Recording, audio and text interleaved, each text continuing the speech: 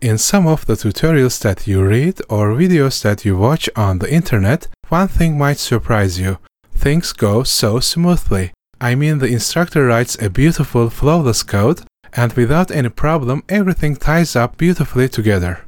It's like magic. You see them coding and then admire and aspire to be at their level. You admire to be an awesome programmer like them, writing without any mistakes and creating beautiful user interactions without Googling or searching anything on the internet or searching for a solution on Stack Overflow or anything like that.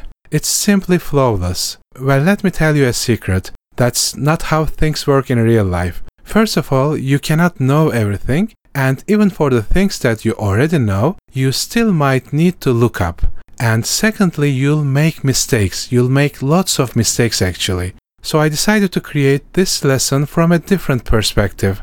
In this lesson, I'll search a lot, and I'll also make lots of mistakes, some of them intentional, and some of them a little inadvertently. But the point is, I'll try to show y'all how things work in real life. And I promise I won't polish anything, I'll just present what I do as I do it. And before I even start, this will be a slightly longer lesson as I'll try to explain my thought process in more depth than I usually do, and also because I'll be showing the bugs and mistakes that I make, which I usually cut out or edit out and remove from the final recording to provide you a more streamlined learning experience. So if this lesson feels a little slower than the others, just bear with me. You'll find it useful eventually.